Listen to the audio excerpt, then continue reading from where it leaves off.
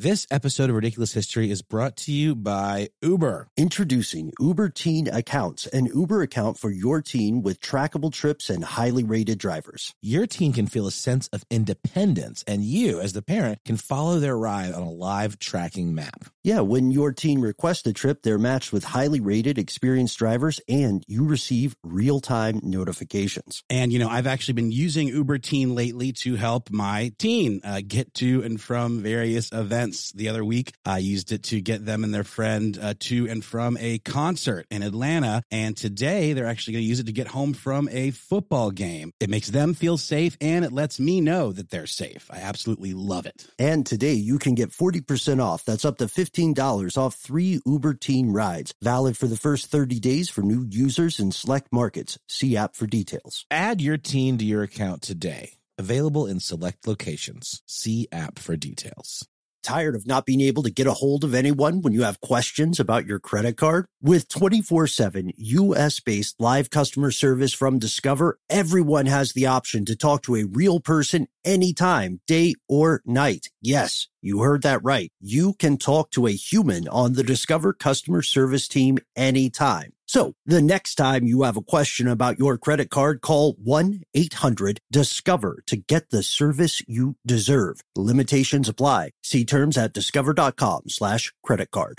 Apple Card is the perfect cashback rewards credit card. You earn up to 3% daily cash on every purchase every day.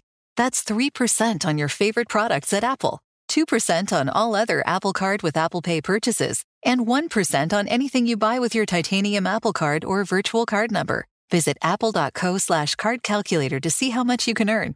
Apple Card issued by Goldman Sachs Bank USA, Salt Lake City branch. Subject to credit approval. Terms apply.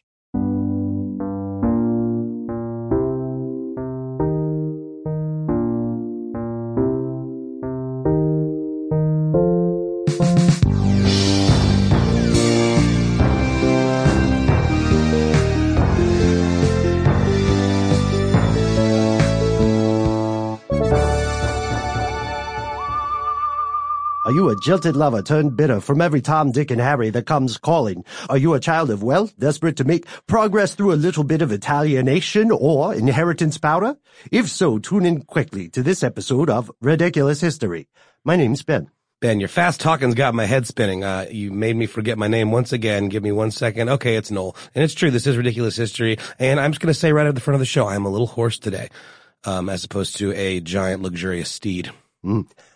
Worth it. Well, Noel, I think it gives a bit of gravitas to your statements. And hopefully our super producer, Casey Pegram, can fix it in post. The man is a wizard, I am telling you. He is also, in addition to being quite talented, Casey Pegram is also a very, I would say, principled man. That's true. If he was ever to slip you a Mickey, he would have damn good reason. Let me tell you what, it would be a justified Mickey. Yeah, we had talked about this off the air. If either of us ever walked by and saw super producer Casey Pegram dragging a body-sized garbage bag down the street, we would just pick up the other end and help him move it. Because even if it were a body, he would have good reason for his actions. And, that antiquated term, slipped him a Mickey or her a Mickey, I just used, typically referred more to lacing a drink with a psychoactive drug or something that would incapacitate someone, not necessarily kill them like the Mickeys that we're talking about today would. Yes, ladies and gentlemen, today we are talking about the dark art of poison. Not just any poison, however. We're talking about one of the most storied, notorious, and for a time popular poisons in human civilization. We'd like to introduce you to arsenic. That's right. It actually earned the title the King of Poison by the 15th century, but it had a quite rich history even well before that. Right. We know that ancient Egyptians mined arsenic compounds. We know that in one of the very, very early pharmacological texts, the De Materia Medica, arsenic is also mentioned. This is a naturally occurring element that is just across the planet, and you can find a map of naturally occurring arsenic here in the United States. It's spooky. It's scary stuff. And the fact that it was naturally occurring is one of the many reasons that made it such a popular tool for getting the job done, because it was easy to get because of its use in everything from medication to pesticides to industrial processing materials and things like that. And it is odorless, colorless, and tasteless, and dissolves in water and any other liquids easily in its oxide form. The word arsenic itself comes from the Greek arsenikon, which meant bold or potent, and that is an apt moniker for this little killer. Mm-hmm. And we do know that even in ancient times, people were aware of arsenic's potential as a poison. The first law against poisoning was passed in 82 BCE. It was a Roman law that specifically mentioned outlawing arsenic because it was used so often by assassins.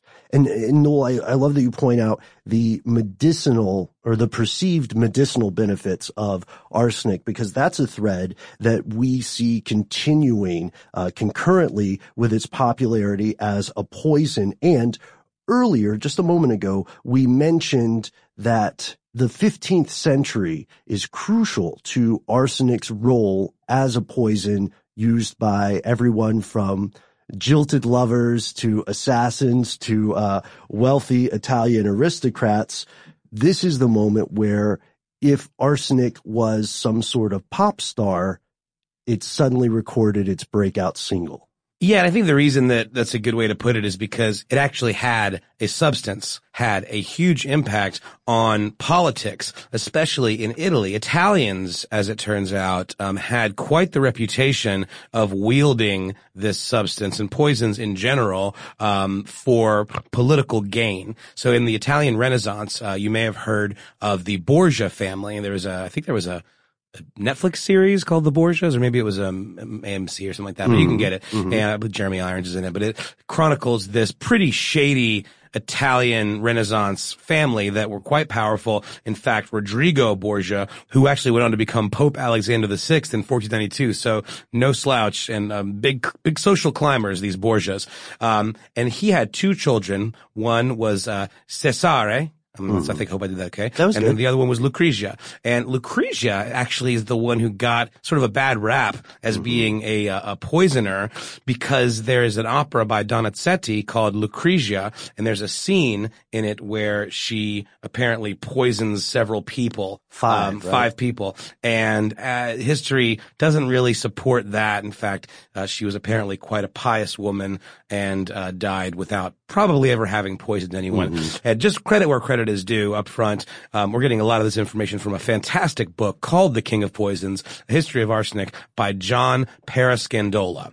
So Lucrezia seems to have her hands mostly clean, but her brother, Cesare, is the one who really took this to the next level. And as we'll get to, it's interesting because poison got a bit of a rap as a quote-unquote woman's weapon. We'll get to that later. So Cesare Borgia apparently was guilty of just poisoning hundreds of people, dozens at the very least, in his pursuit of a political career. It was like his MO, his modus operandi. What's fascinating here is that poisoning via arsenic became so prevalent and well known in Italy that it was considered a formal method of assassination. And earlier in the beginning of the show, you may have heard the phrase Italianation. Italianation, I do love that. Italianation was the slang term for poisoning via arsenic outside of Italy. I think the Brits came up with that one. It's very British. Yeah, and we'll get to how this ultimately spread from Italy elsewhere. But before we do that, I just want to talk about this. There were a handful of poison assassins that really made names for themselves. One of whom was Giulia Tofana. La Tofana. Or La Tofana, which I love. All of these assassins have these amazing shorthand names. And her story goes a couple of different ways. There's several versions of it, but one version is that she invented this mixture, a harmless looking liquid, that apparently as few as 4 to 6 drops would be enough to, quote, destroy a man. And the principal ingredient in this material, which was called aqua tofana, is thought to have been arsenic. And you got to think about the time we're talking about, where men ruled families and governments with an iron fist, and women were nothing but chattel. So to empower women with this material, as La Tofana was able to do, because there are many historians who say every woman in Naples probably had a bottle of this stuff in their, medicine cabinets among their perfumes that only they would know which one it was. This is a crucial point because I don't know if we're jumping ahead too much with this, but it seems like a good time to mention the method of delivery that was employed often in Italy. It wasn't an immediate death, and this is instead a slow poisoning. So you would have there's this old myth I found, or this old legend that said women in particular parts of Italy, to keep their husbands faithful, would supply them with a small amount of poison and then a small antidote, so they had to keep coming back home.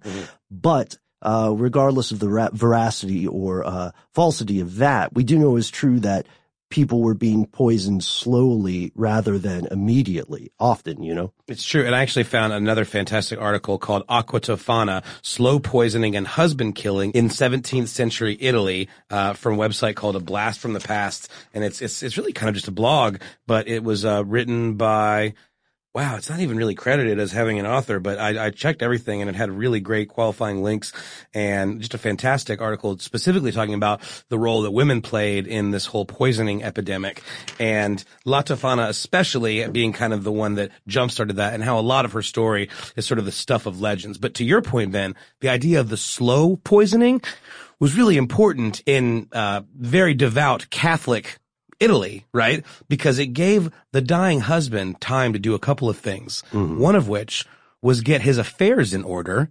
If you're talking about this inheritance powder, making sure that the wife would be well provided for and the family would have all they needed after he passed. Or the church would have a donation. The church would have a donation, or that he was able to repent for his sins. So this is a really interesting thing, because that slow meeting out of poison through food or drink was really a crucial part of this whole thing. And there's a fantastic quote in this article from Chambers Journal, which was a magazine started in 1832 by William Chambers. And it's a little long. I'm just going to read part of it just to kind of give the sense of, at the time, how this was looked upon. Administered in wine or tea or some other liquid by the flattering traitress, it produced but a scarcely noticeable effect. The husband became a little out of sorts, felt weak and languid, so little indisposed that he would scarcely call in a medical man. After the second dose of the poison, this weakness and languor became more pronounced.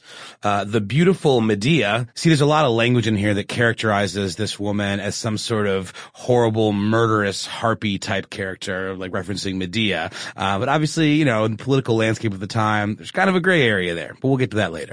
This beautiful Medea, who expressed so much anxiety for her husband's indisposition, would scarcely be an object of suspicion, and perhaps would prepare her husband's food, or prescribed by the doctor, with her own fair hands. In this way, the third drop would be administered, and would prostrate even the most vigorous man. Okay, and then this is the last bit.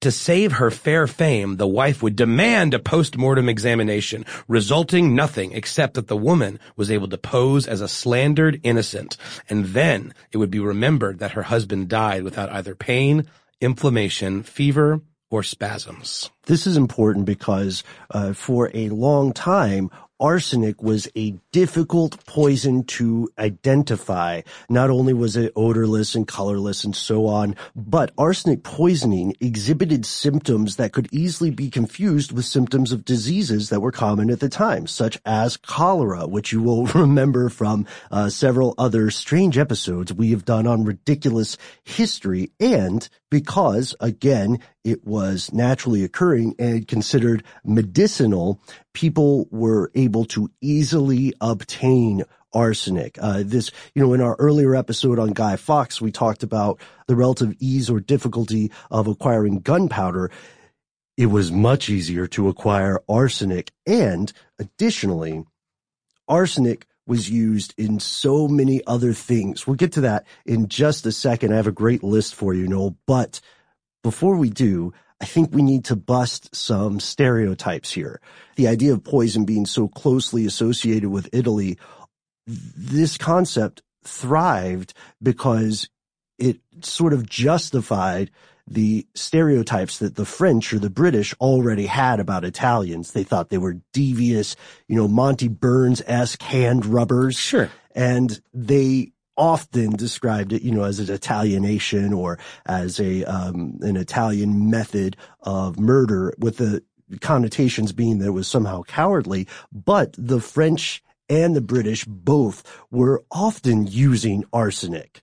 They were just claiming it was an Italian thing. It's true. It was actually Catherine de' Medici who married Henry II, who would go on to become the King of France in 1533, who is given lots of credit for bringing the Italian method of assassination to France, and specifically in using it for political gain. Yes, and by the 16th century, court records revealed that cases involving poisoning were occurring regularly in Britain, if not frequently. There were about a dozen recorded poisonings between 1571 and 1598. And of course, one of the most popular choices of poison was, in a stunning plot twist, arsenic. Yeah, and in France, Louis XIV got so weirded out by this whole thing and feared for his life to the point that he established a special commission with the express purpose of investigating this phenomenon. It took them until 1682 to finish, during which time 104 people were tried, 34 were executed, and the rest were either banished or got prison terms. And then this is the first time you start to see maybe not super well codified regulations regarding the sale of poison, but it was a little bit more draconian, where if you were caught supplying someone poison for the purposes of committing a murder, whether or not they succeeded, you would be subject to death yourself. Right. So not a fine, not imprisonment, but a hard death penalty if you are even accidentally associated with an unsuccessful murder attempt. This episode of Ridiculous History is brought to you by Uber Teen. Introducing Uber Teen Accounts, an Uber account for your teen with trackable trips and highly rated drivers. This is important stuff. Your teen can feel a sense of independence, and you can follow their entire ride on that live tracking map. And, I've actually been using Uber Teen lately to help my teen get to and from various events. The other week, I used it to get them and their friend to and from a concert in Atlanta. And today, they're actually going to use it to get home from a football game. I watch every step of the way, from the moment the car's called to when they get in, and then I can track their progress to and from their destination. It makes them feel safe, and it lets me know that they're safe. I absolutely love it. And here's how it works. When your teen requests a trip, they are matched with highly rated, experienced drivers, and you receive those real-time notifications as well as enhanced safety features. That's right. PIN verification, in fact, to ensure that your teen enters the right vehicle. Live trip tracking for parents. Plus, you, the parent, can contact the driver directly from the app. And don't delay. Today you can get 40% off. That's up to $15 off 3 Uber Teen rides. Valid for the first 30 days for new users in select markets. See app for details. Add your teen to your account today. Available in select locations. See app for details. Sometimes to get what you want, you have to challenge the status quo and blaze your own trail. We're nothing if not trailblazers here at Ridiculous History. And also is a huge, iconoclastic challenger of the status quo, Ben. Who is that, Noel? Well, I think you know. It's Harry's. Yes, it's Harry's. They saw customers getting ripped off by all kinds of slipshod, questionable products in the shaving industry, and they said, hey, you gotta be the change. I was excited to try out the Winston set. It's an all-in-one package. You get some shaving cream. You get that great razor we're talking about. They also have deodorant. Yeah, I was about to say. Very helpful. I do really enjoy their line of self-care products, richly lathering, skin-softening body washes and scents like redwood, wildlands, and stone. You want to know what a stone smells like? I've often wondered. Well, now you can.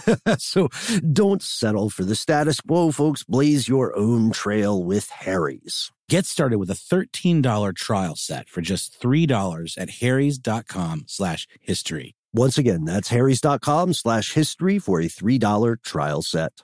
This episode of Ridiculous History is brought to you by Mint Mobile. After years of fine print contracts and getting ripped off by overpriced wireless providers, if we've learned anything, it's this: there's always a catch. So when we heard that Mint Mobile wireless plans are just $15 a month when you purchase a 3-month plan, we thought, what's the catch? So we dug in, and after talking to them, it all made sense. There isn't a catch. Can you believe that? Mint Mobile's got a secret sauce, babies, and it is that they sell wireless service online, and by doing so, cut out the cost of retail stores and pass those sweet, sweet, delicious savings directly onto you. To get this new customer offer and your new 3-month unlimited wireless plan for just $15 a month, go to mintmobile.com/ridiculous. That's mintmobile.com/ridiculous. Cut your wireless bill to $15 a month at mintmobile.com/ridiculous. Additional taxes, fees, and restrictions apply. See Mint Mobile for details.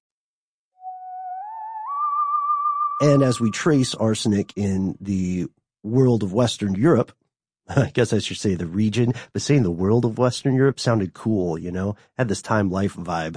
Anyhow, as we see, the laws were slow to evolve in step with arsenic's evolution in terms of popularity. In fact, before 1851, there were no laws against selling poison in England.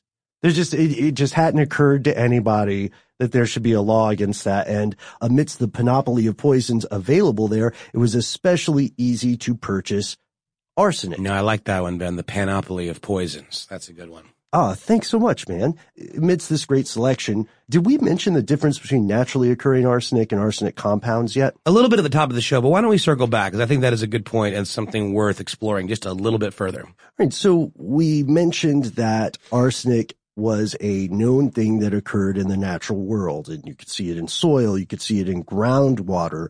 But what is white arsenic? What do we mean when we say that? Well, arsenic is, of course, an element. And the symbol is AS, and its atomic number is 33 with a mass of 74.9.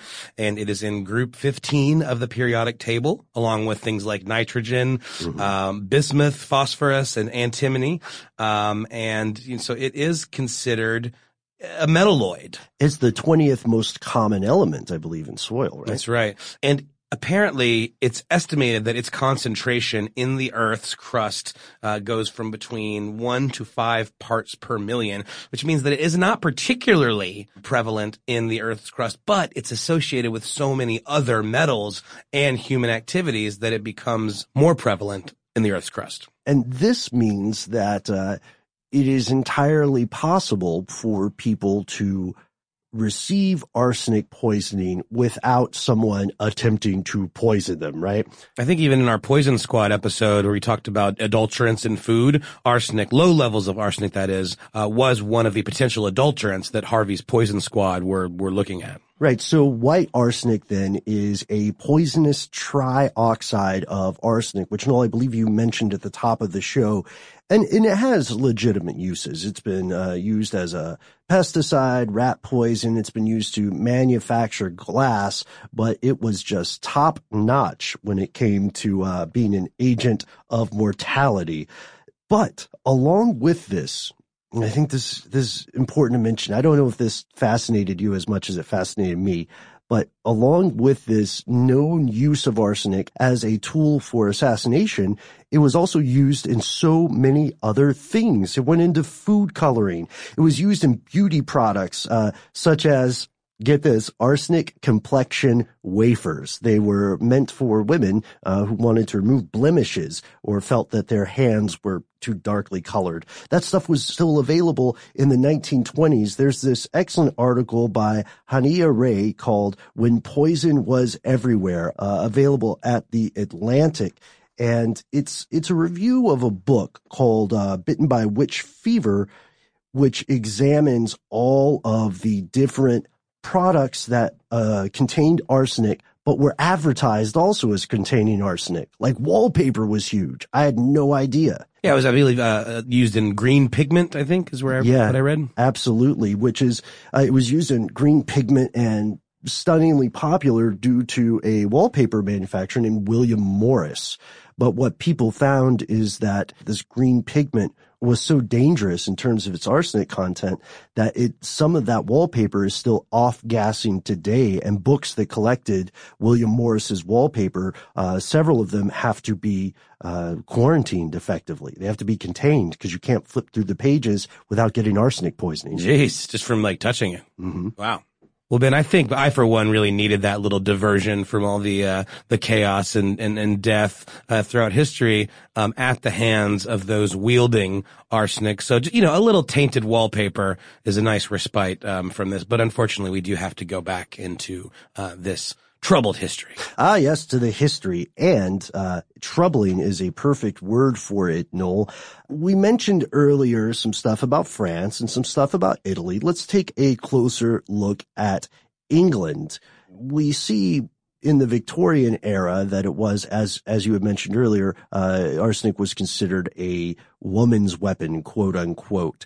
And reviewing cases from England in 1840s, researcher Ian Burney found that in 60% of the cases, the accused party was a woman, 37% of whom were charged with poisoning their spouse. And, Burney notes, in 70% of these poisoning cases, the poison used was arsenic. It was much, much more popular than I think the second most popular poison would have been opium, but it was a distant second. And, you mentioned again this idea of arsenic being a woman's weapon. It's such a derisive term in the same way that the whole Italianation thing was a way to kind of poo-poo the Italians and call them cowards. Calling it a woman's weapon was basically saying the women were weak, and the political landscape surrounding their use of this, like I read at the top of the show, largely, of course there were very nefarious reasons to use this material to have someone killed, but a lot of times it was used by women to get out from under the thumb of an abusive husband.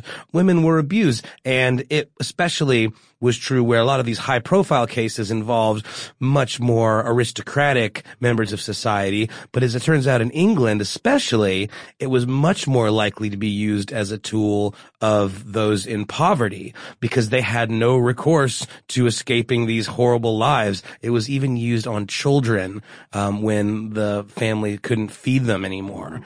So there's a real dark history there. So I think it's really important when we talk about these terms that we, talk about the context too that they were wielded in. Right. Yeah. These became articles of oppression and tools of prejudice, especially when consider that the data people were looking for was largely constructed to conform to their pre-existing views. And we see the rank hypocrisy here as well. But we see another big problem.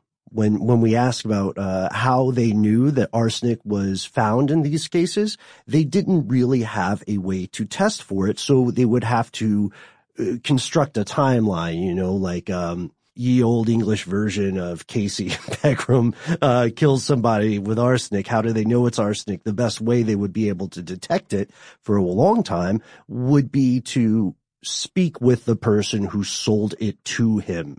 Thus the law in France, right? It was the best way to find arsenic. The first known case in which convincing proof of poisoning ever showed up in court didn't take place until 1752 in Oxford, England. Was that the one where they found the residue at the bottom of the food bowl? Yes. The accused party was a 31-year-old woman named Mary Blandy.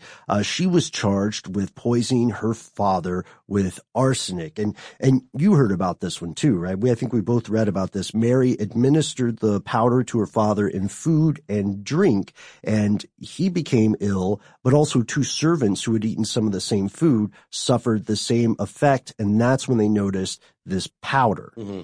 And I think that circumstantial evidence of the servants having eaten the food too and come down with the same symptoms is what probably led the judge to be like, well, clearly this was not entirely natural causes if there are several people of different ages and health experiencing the same stuff. And there were very, as this book describes, non-specific chemical tests that were done, which to me just kind of says they probably weren't very good and didn't work and weren't reliable. Because as we'll go on to discuss, a real chemical test that actually unequivocally proved the existence of this stuff in food or corpses wouldn't come along for a little bit later. And in fact, the nature of the tests in this case were described as showing that the materials used in the food behaved in the same way that arsenic would have. So it's very, very general stuff. She did actually confess to putting this powder into her father's food, but apparently she claimed to have not known it was poison. And this is interesting. Part of the story is that she was having an affair with a Scottish soldier by the name of William Crounston, and he heard that her father had a sizable inheritance that she was due to receive. So it's, he comes off sounding like a pretty big rascal in this story. A real pill. Yeah, but he gave the poison to Mary and told her that if she gave it to her father, he would be more likely to accept their romance. That was how he put it. So she claimed that she didn't know it was poison, kind of played dumb a little bit there. Unclear if she really believed that or not. Certainly doesn't make her come off looking particularly sharp here, but the jury did not buy it. Right. The jury did not buy it, and partially based on the arguments of the physician, Anthony Addington, Mary was hanged. Cranston fled to France, died soon afterwards, and this all started bugging a chemist at the Royal Arsenal in Woolwich, England, a chemist named James Marsh, because he said that the tests Addington conducted were suggestive of arsenic, but did not provide conclusive evidence, the kind of stuff that we be open and shut in a court of law. The kinds of things we think about every day now with forensics. We take that stuff for granted, but it's a pretty big deal, and really eliminates a lot of hearsay and a lot of very spurious evidence that could ultimately convict people that were not guilty of the crime. Yes, and for instance, Marsh was called up in 1832 to test for arsenic in a murder case in Plumstead. The accused party was charged with murdering his grandfather, and there was evidence that the grandson had purchased arsenic, purportedly as a rat poison. So they asked Marsh to test some coffee that had made several people in the house sick, including the grandfather, and test the stomach contents of the corpse.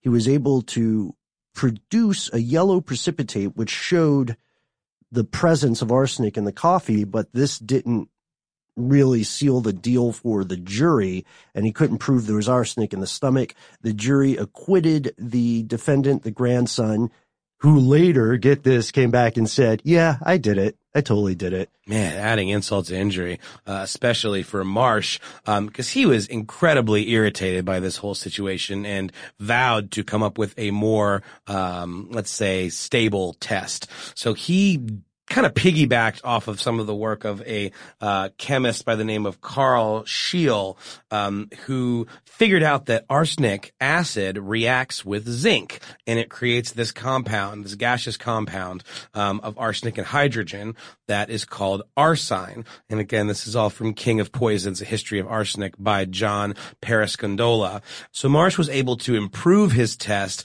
by piggybacking off of this research.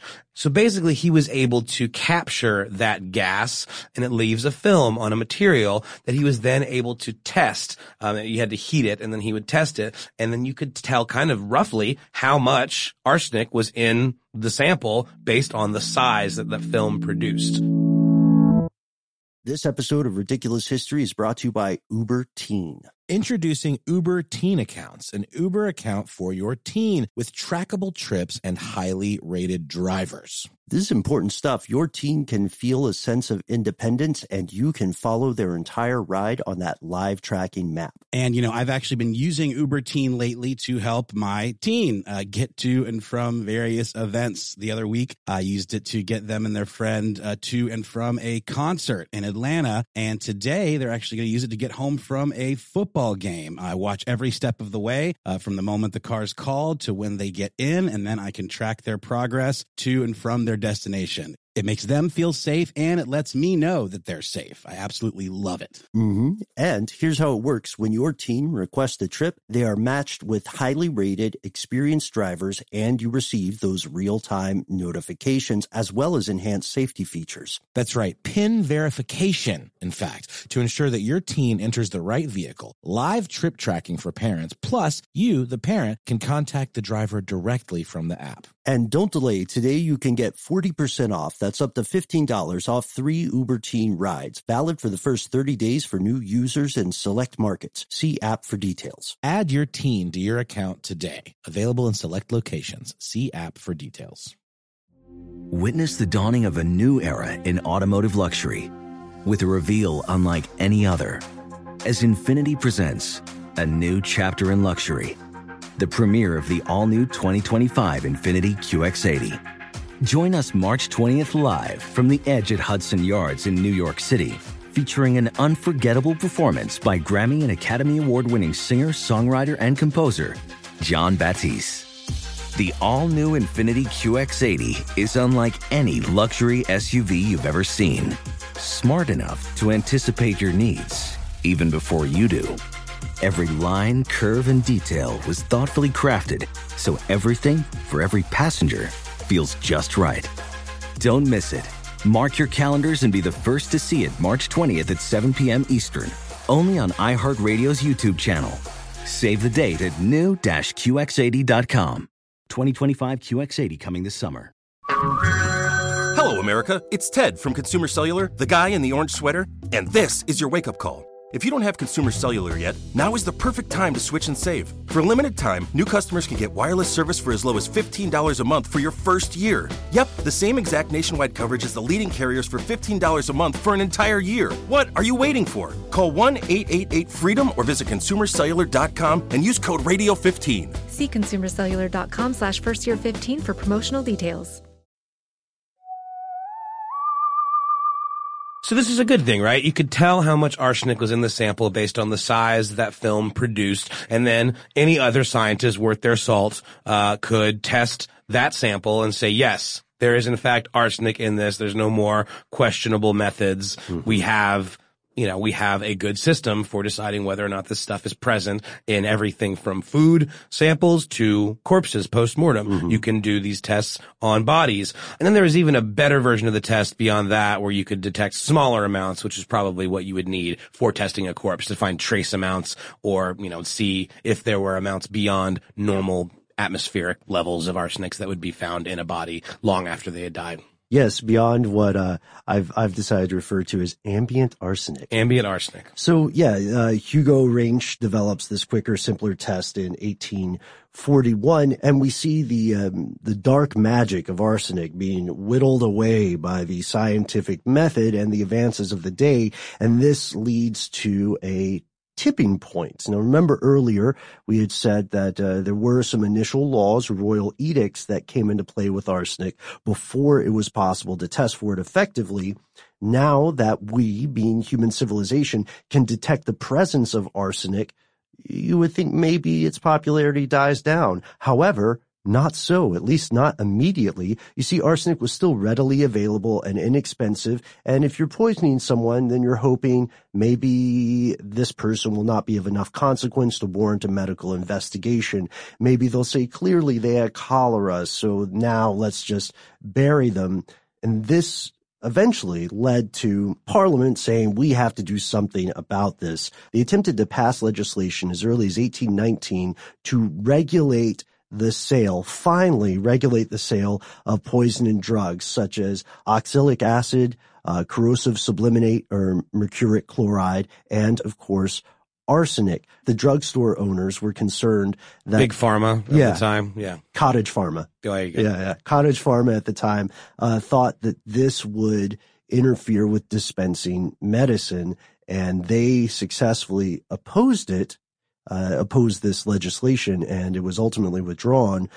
But that was just the first volley of a longer legislative process. Yeah, then things got a lot more like you would see today with, if you could go to buy cold medicine at the store, like for my kid, I still have to enter my name into a registry and show my ID to prove that I'm 21. This is exactly the case because, you can use cold medicine to make methamphetamine. So in 1851, this thing passed called the Sale of Arsenic Regulation Act that required people buying arsenic to be 21 years old, and it required them to fill in their information in a poison book or a register, and then they had to sign for it. So you could have like much more of a paper trail, much less of a he said, she said, who bought the poison kind of situation. So, these safeguards were put in place. It didn't curb the use of arsenic entirely.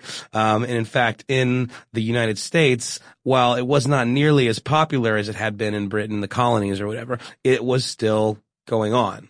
And, you can argue in the same way you can about any kind of regulation, whether me filling out that cold medicine registry, for buying my kids Theraflu, causes people to make less methamphetamine. That is up for debate. But historian Catherine Watson said that she was pretty sure that it did have a gradual effect reducing poisoning crimes, especially those involving arsenic. But of course you could have situations where people would maybe turn to other substances to poison their enemies or mother-in-laws. Sure. Yeah. Mothers-in-law? I think it depends on how many there are.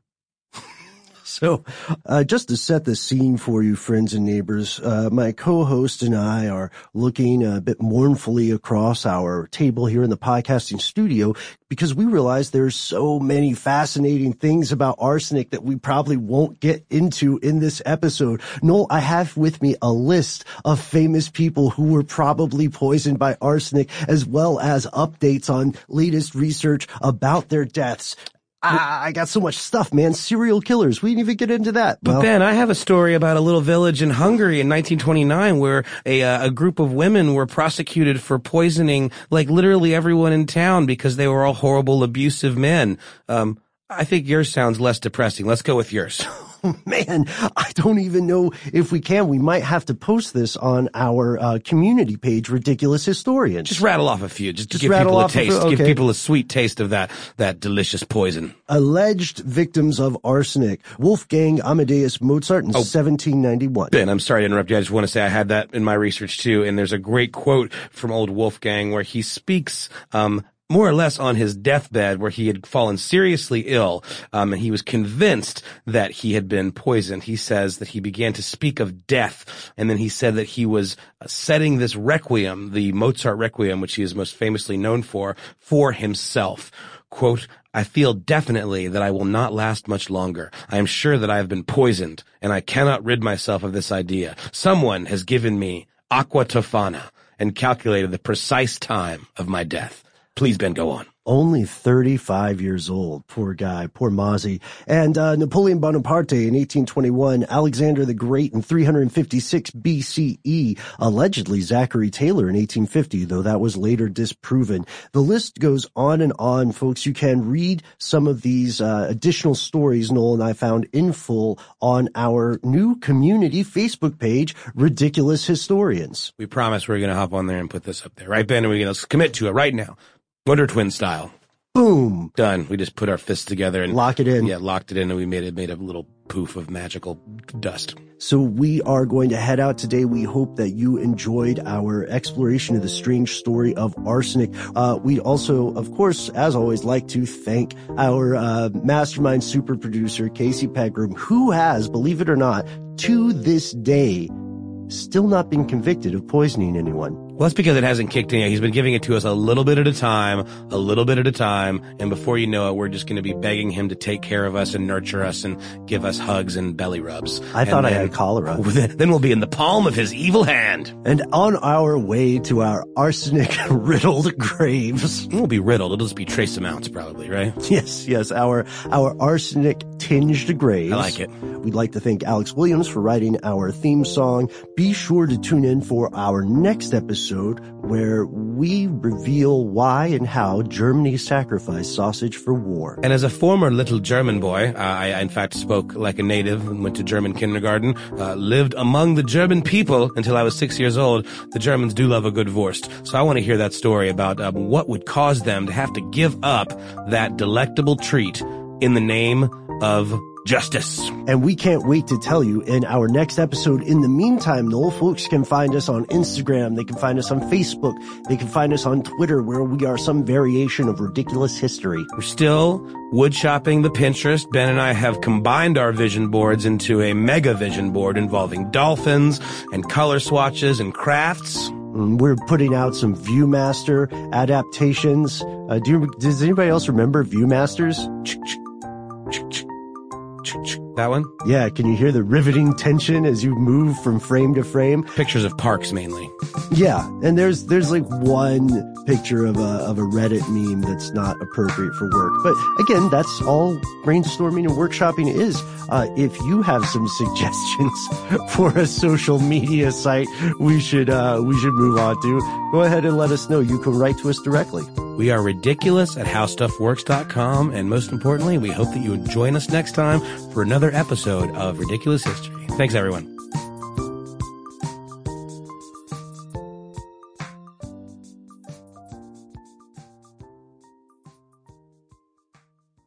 Does money stress you out? Let Facet flip your financial chaos into clarity. Finding Facet immediately put us at ease. Facet's innovative approach to financial planning ensures your money works as hard as you do, enabling members to experience the joys of having your finances in order. And that makes us Facet for life now, I guess.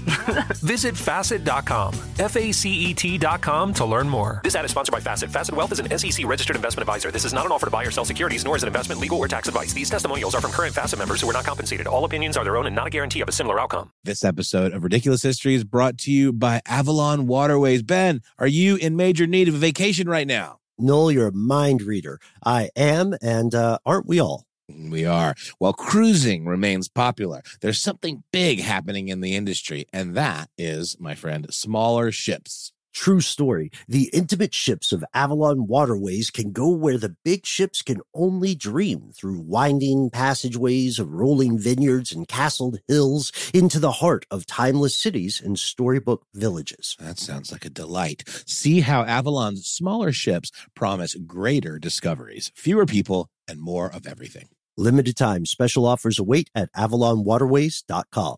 Infiniti presents a new chapter in luxury, the premiere of the all-new 2025 Infiniti QX80, live March 20th from the Edge at Hudson Yards in New York City, featuring a performance by John Batiste. The all-new 2025 Infiniti QX80 is an SUV designed to help every passenger feel just right. Be the first to see it March 20th at 7 p.m. Eastern, only on iHeartRadio's YouTube channel. Save the date at new-QX80.com. Don't miss it. 2025 QX80 coming this summer.